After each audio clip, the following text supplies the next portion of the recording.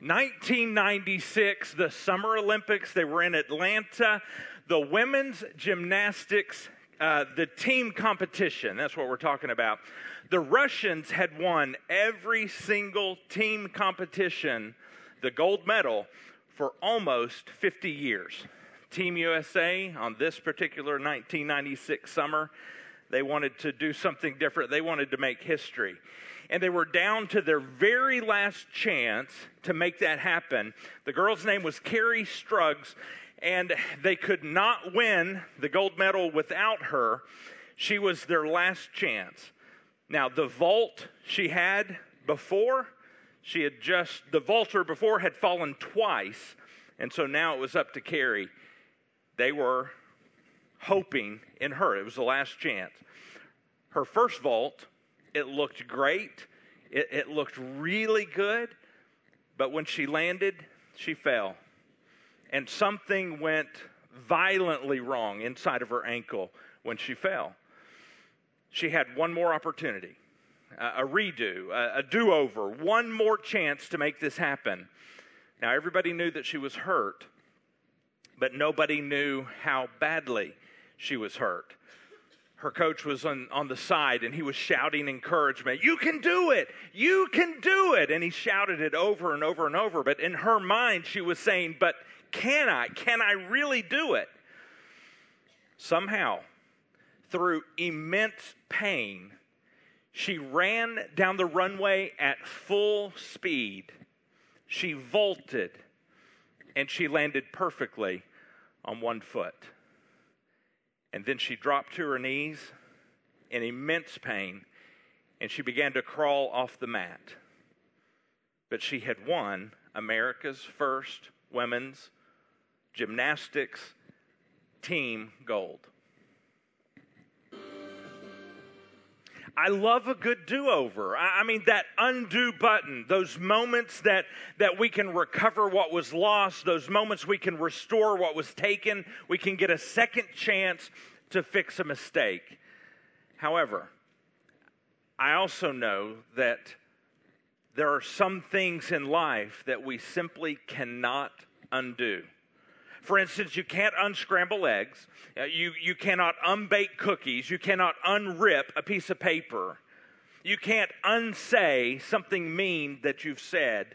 You can't uncut hair. There are certain things in life that are just irreversible. They are permanent. They are irrevocable.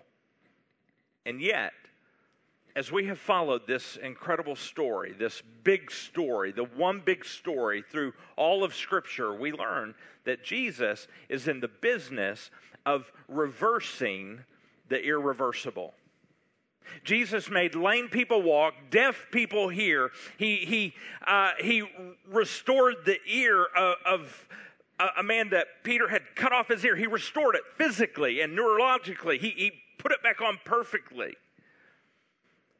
Jesus is in the business of reversing the irreversible. He told a dead man one time to walk out of the grave. Throughout history, the works of Jesus have shown us that we should never put a period where God has placed a comma. And that applies to our lives as well. Last week, as we left the one big story, we left Jesus on the cross, the one who seemed to be the fulfillment of a promise that was made in the Garden of Eden.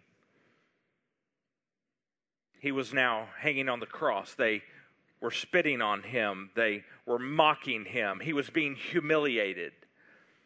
The man that they believed was the Messiah, this coming king, he had been proclaimed throughout all history by the prophets, and this man himself, he hung powerlessly on a cross. He had healed others, but he was not saving himself. He had taught the truth in a way that made even his enemies pay attention, but now this man, Jesus, remained silent. Literally suspended between heaven and earth, subjected to the abandonment of his friends and his followers. Even his Father in heaven Jesus hung on the cross. It's a powerful moment. It's a powerful image in our minds. It's the payment for our sin. It is the exact moment that we were reconciled to God. This cross, it was the ultimate plot twist. And it was a surprise ending in this story that God was telling. And that's where we left Jesus last week. And so often we leave him there still today on the cross, in pictures, on jewelry around our necks. It's the central image, it seems, central image of our faith, a man on a cross. But you know, the story did not end there. While the enemy was roaring in victory, and the people of God were just trying to wake up from this shock that they had witnessed, God was actually waiting in the wings to introduce yet another plot twist to this amazing story. Let's read this together. Jesus had been on the cross. He died. They took him down. They placed him in a tomb. And this is where we pick up the story in Luke chapter 24. It says, on the first day of the week, very early in the morning, the women took spices that they had prepared, and they went to the tomb. They found the stone rolled away from the tomb. But when they entered, they did not find the body of the Lord Jesus. While they were wondering about this, suddenly 2 men in clothes that gleamed like lightning stood beside them. In their fright, the women bowed down with their faces to the ground. But the men said, Why do you look for the living among the dead? He's not here. He has risen. Remember how he told you? While he was still with you in Galilee, the Son of Man must be delivered over to the hands of sinners, be crucified, and on the third day be raised again. Then they remembered his words. Some of us, we've grown up in church, and we've heard this story so much that we just kind of read right through it and right past the story, and we miss all the drama related to what's happening here. We are so familiar with this story that we're kind of immune to the shock value of what's going on. We already know what's going to happen. So when it does happen, we're not surprised at all. We're not excited. We're generally not moved. We don't really have an appropriate reaction to this story because we are desensitized. We are over familiar with this story. Psychologists call this phenomenon, they call it hindsight bias. Hindsight bias. The whole story to us, because we're so familiar with it, it just seems predictable, and therefore it's pretty boring and it's pretty dull. But when we read this story, we tend to think about women who are on their way to get the news that Jesus is alive. That's what we think because we're so familiar. But we forget to read this story that as these women are going, they are going to bury their dreams and their hopes and their aspirations. Let's take a moment just to kind of back up. Let's, as best we can, insert our feet into these sandals of these people who were there. Let's attempt for just a moment to relive this story from their perspective. You see, on Friday night, Jesus died on a cross. Mary, his mother, watched her baby boy, born of mystery and wonder and majesty. Suddenly now, this miracle called Jesus was gasping for his last breath as he hung on the cross. His disciples had scattered. They watched the one that they believed to be the king. They watched him suffer at the hands of the rulers of a different kingdom, an empire, and a religion. And they knew it was over. Jesus died, and darkness covered, literally, darkness covered the earth. The body of Jesus was taken off the cross, and he was placed inside of a borrowed tomb. And now everything was lost. All hope was gone. The story, it seemed, had come to an end. God somehow stopped writing his story. The cross was a shocking and it was a painful experience to everyone involved. The disciples, they had walked away from their families to follow Jesus. They walked away from their friends. They walked away from their careers. They had walked away from everything they had known, all security, to follow this man Jesus. One of the disciples actually, in following Jesus, had walked on water.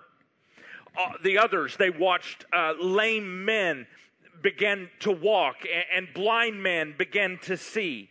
They watched a little boy's lunch, just a handful of food, being multiplied enough to feed thousands and thousands of people. They listened to Jesus teach as he was promising the coming of a new kingdom. They believed that this man Jesus was the Messiah, the Son of God. He was their leader. He was more than that. He was their friend. And he died. What went wrong? How could the Messiah have been killed? Was he not who he actually said that he was? Matthew tells us that even Jesus felt this abandonment from the cross. He cried out, my God, why have you forsaken me?" The cross was painful, it was confusing, and the cross was final. Now, 2 days later, a group of women walked to the tomb to prepare this body for burial. Now, one thing must be very clear. Jesus was dead. And the women knew that Jesus was dead. They watched him die. They knew it. And this point must be clearly understood. We must know that Jesus was clearly dead, or else the power and the wonder and the amazement of this story is absolutely lost. The one that they had followed, the one they believed in, the one they had invested in was dead. And they were carrying these spices in their hands to go prepare his body for final burial. The one that they believed in, who would usher in this new kingdom, he had been killed, stone cold dead by the Roman Empire. The one that they had attached their hopes and dreams to was lying, motionless, lifeless, dead in that cold tomb. How must they have felt? I don't know. Were they consumed with grief? Probably. Were they consumed with shock and disappointment, sadness, even anger at it all? Confusion? I'm almost certain. It was probably a mix of all of those things they were feeling. As they walked towards the tomb, I just wonder, how far did they have to go? How far did they have to walk? Did they have to journey to that place? And while they were going, did they talk to each other? Were there conversations going on?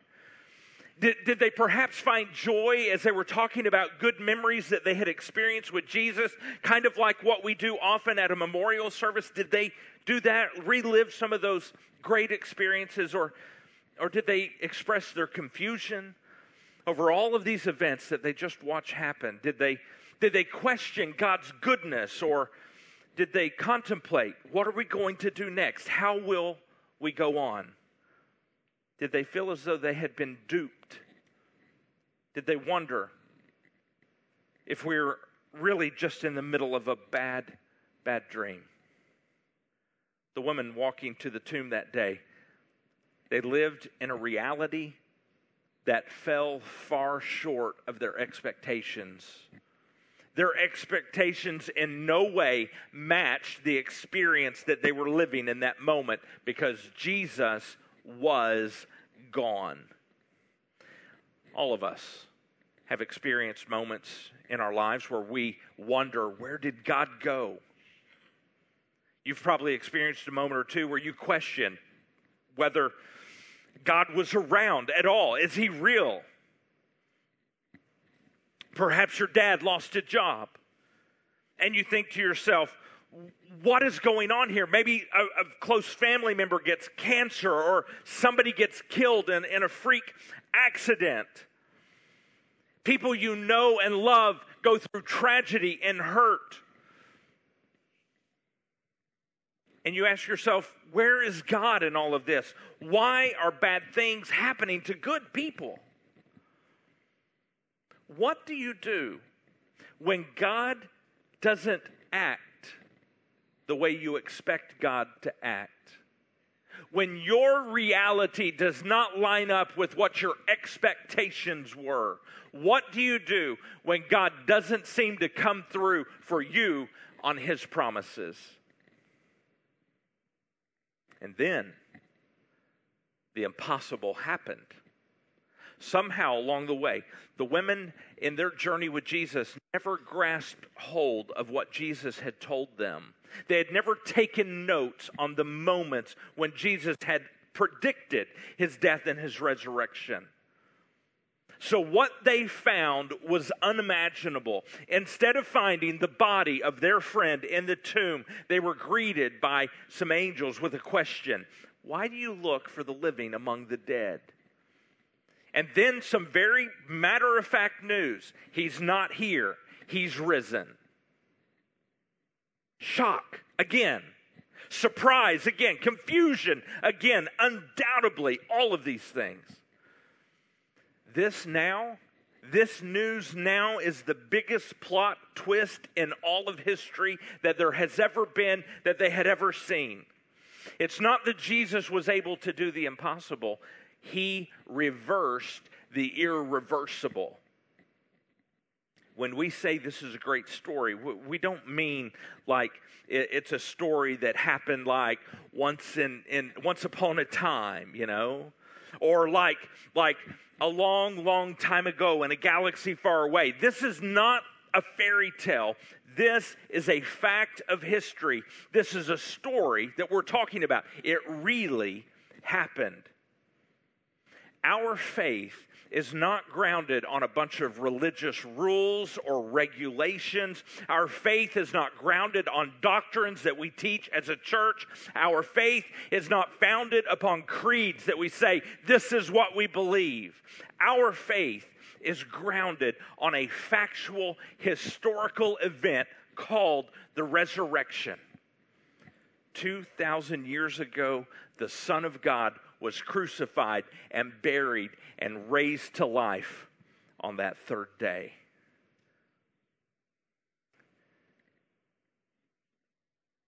And what I want you to see through all of this morning is that the resurrection isn't something we celebrate once a year at Easter. The resurrection is something that completely changes your life, and it is a reality that we walk in every single day. It completely revolutionizes the way we see and do life. The resurrection was not God's course correction. It wasn't Him just correcting things along the way. The resurrection wasn't God's attempt to fix something that had gone terribly wrong.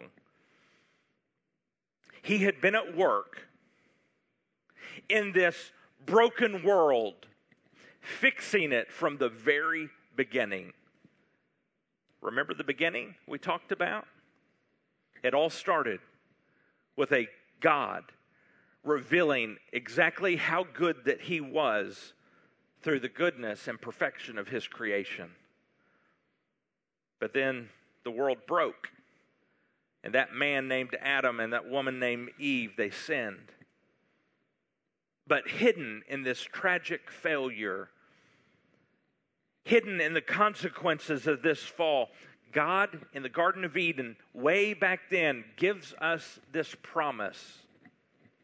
In this birthplace of brokenness called the Garden of Eden, God did not abandon His creation. Instead, He made a promise. Here's what He said: a day would come when the offspring of the woman would crush the head of the serpent. Someday, somehow, God would send one who would ultimately and completely vanquish the enemy. That's what God would do. He said, victory is coming. But at that moment in the garden, things did not get better. Sadly, the world continued to spiral out of control. But even then, God did not abandon his creation. He chose a man named Abram, and he gave him a promise. I am going to fix what is broken through your family. He gave victory then, soon after that, to his people, the Israelites. When they were enslaved in Egypt, he brought them out of slavery, and he took them to a new land, the Promised Land. And God took that people group and he gave them judges and he gave them kings, he gave them prophets, all to remind them of who they were and whose they were and why they should live their lives differently as the children of God. And then there was silence again, this time for 400 years. It was at the end of the Old Testament, God stopped speaking to these people. 400 years he was silent, and then God pierced the silence of humanity with this helpless cry of a baby named Jesus. God broke through the barrier of heaven, and he came here to earth for one reason, to rescue his people. Now, he came here as a baby. He didn't just subject himself to the care of his creation as a baby, but then as he grew, he knew this was coming. Mockery, betrayal, abandonment, and then crucifixion by his very own creation. You see, the cross, it paid for all of our sin. But the cross wasn't the end of the story. It's the resurrection that was the culmination of God's redemptive plans and his purposes, all for his story. It culminated right there in the resurrection. Jesus did not just pay for our sin. Jesus conquered sin and he conquered death. You see, the cross paid for our sins, but the resurrection brought us life. The cross conquered our sin, and the resurrection conquered the grave. It's the resurrection that gives us life, and that resurrection gives us power, and that resurrection gives us hope. So I want to take just a minute to look at how these three things are accomplished through the resurrection. First, the resurrection of Jesus. It gives us life. The Bible tells us in John chapter 11, Jesus said this, I am the resurrection and the life. The one who believes in me will live even though they die. In Jesus, we experience life on earth and life promised eternally. It's the good news of Jesus. It's not just that we are saved from something, but he's saying this, we are saved to something. We are saved from sin. We are saved to a new way of living. Salvation just doesn't mean we get to live after death. Here's what it means. Your eternal life starts now. That abundant life that God has of following him, it starts right now. That purposeful life, it starts right now. A life that begins to make sense as we begin to see it against this backdrop of God's great story. The resurrection, Jesus promises us, it gives us life, but it gives us something else as well. It gives us power. Romans 8 says, the Spirit of him, that's God, who raised Jesus from the dead, lives in you. If you've made Jesus the boss of your life, his Spirit from him lives in you. In Ephesians chapter 1, Paul says this. Paul says that the same power that raised Jesus from the dead is also at work within us. Let me say that again. The same power that raised Jesus from the dead is the same power that is at work inside of your life.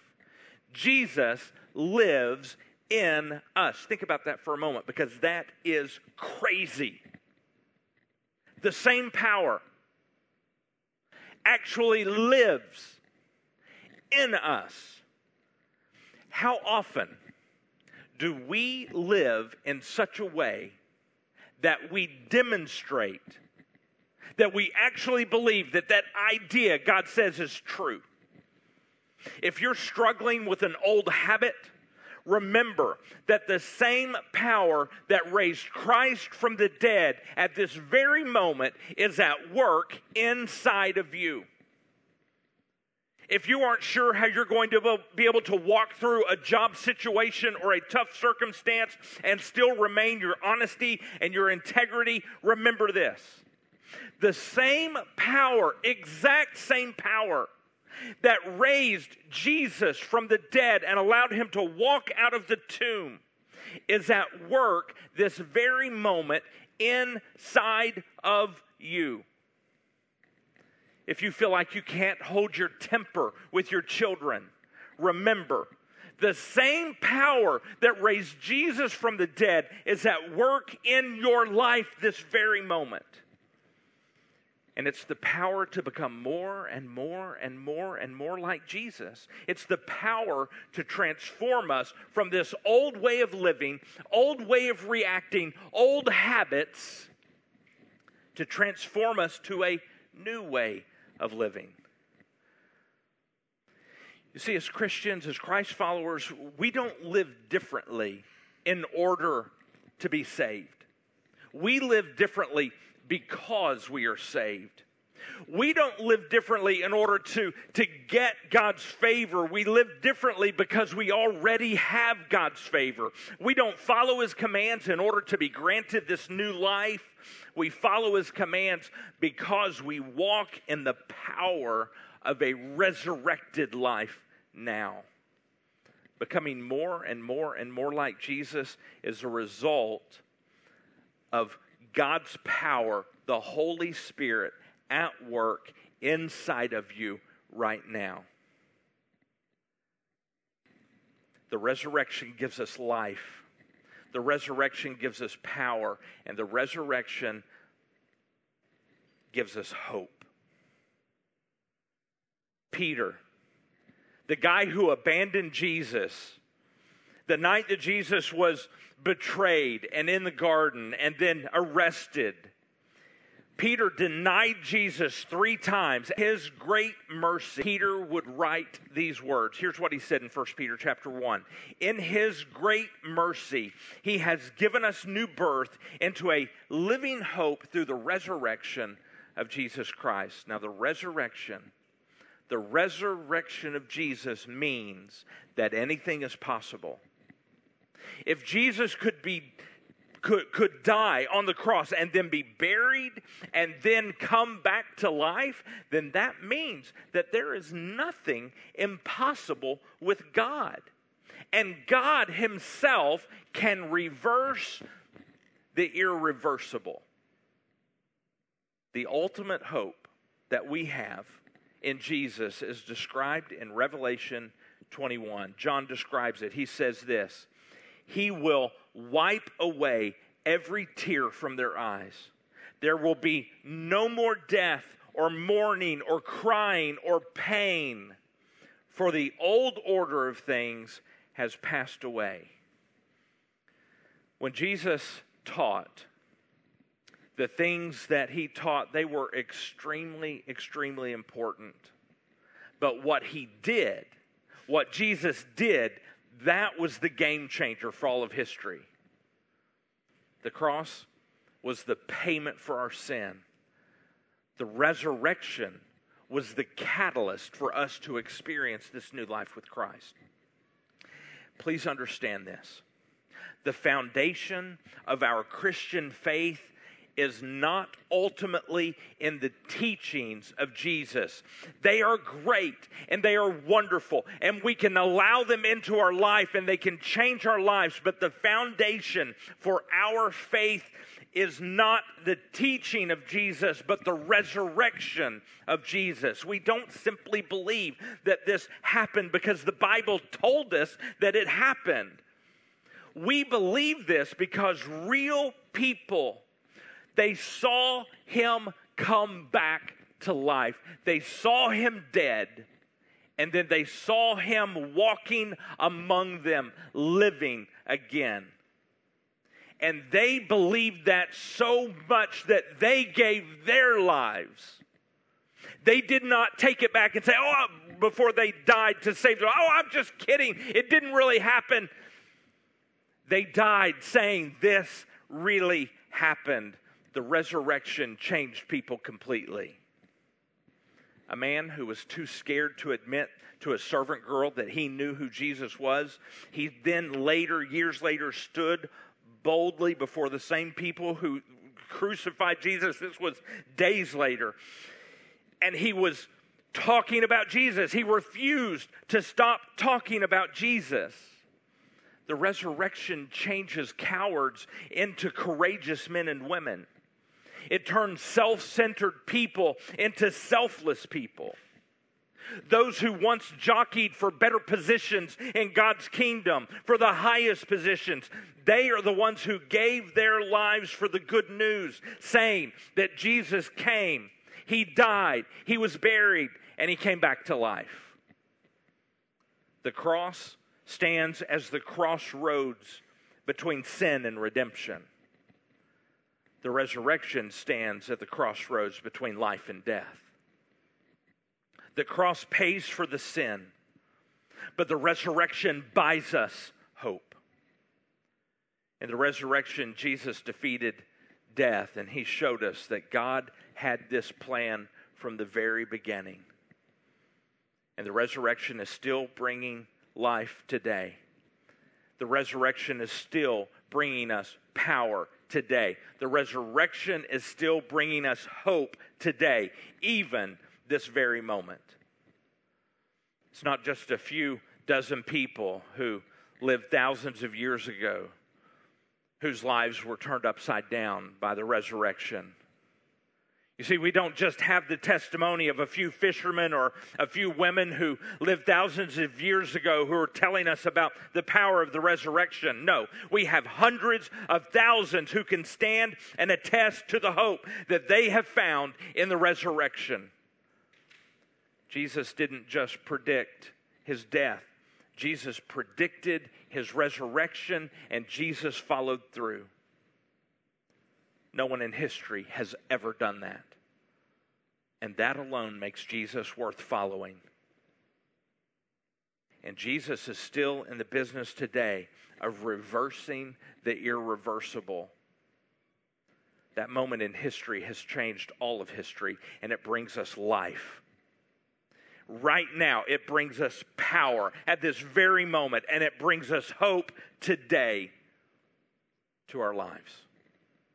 Romans 10 puts it this way: if you confess with your mouth that Jesus is Lord and you believe in your heart that God raised him from the dead, you shall be saved. That's what he says. Now, what does that mean for your life today? What does that mean? This is a real historical event, but it's also the reality, just as relevant today as it was 2,000 years ago. The cross restores your relationship to the Creator, and the resurrection will change your story for the rest of your life. Maybe you need to turn a new chapter in your life today. If you have never stopped at the cross on your journey, I'm asking you to stop there today. Recognize, Jesus, you came here to rescue. You came here to restore. And then I ask you that you let the resurrection bring you life right now, that you let the resurrection bring you hope, that you let the resurrection fill your life with power. In fact, in this very moment, you can make that decision right now. That the risen Jesus can be the boss of your life. And if that's what you're doing, I ask, would you tell him that right now in your heart? Would you communicate that right now? You don't have to yell it out loud. He's listening to your heart right now. Let him know. Let him know if you're making him the boss of your life. And then I ask you this, would you let me know too? Let me know by marking this on the back of your connection card before you turn it in just a few moments. It says, for the first time, I'm really choosing to become a Christ follower. I'm giving my life to Jesus because he died as a sacrifice for my sins so I can be his forever. Would you let me know? Let's pray. Father, when we see our story within the context of your story, we can echo the words of Paul in Corinthians, which says, Death has been swallowed up in victory. Oh, death, where is your victory? Where is your sting? The sting of death is sin, and the power of sin is the law. But thanks be to God who gives us victory through Christ Jesus our Lord. Jesus, you did the impossible, and now you offer us the impossible. You offer us a do-over, a life do-over. And right now from our hearts, we are saying thank you. And we are going to sing with a thankful heart as a church. And church, I ask you, will you celebrate with us?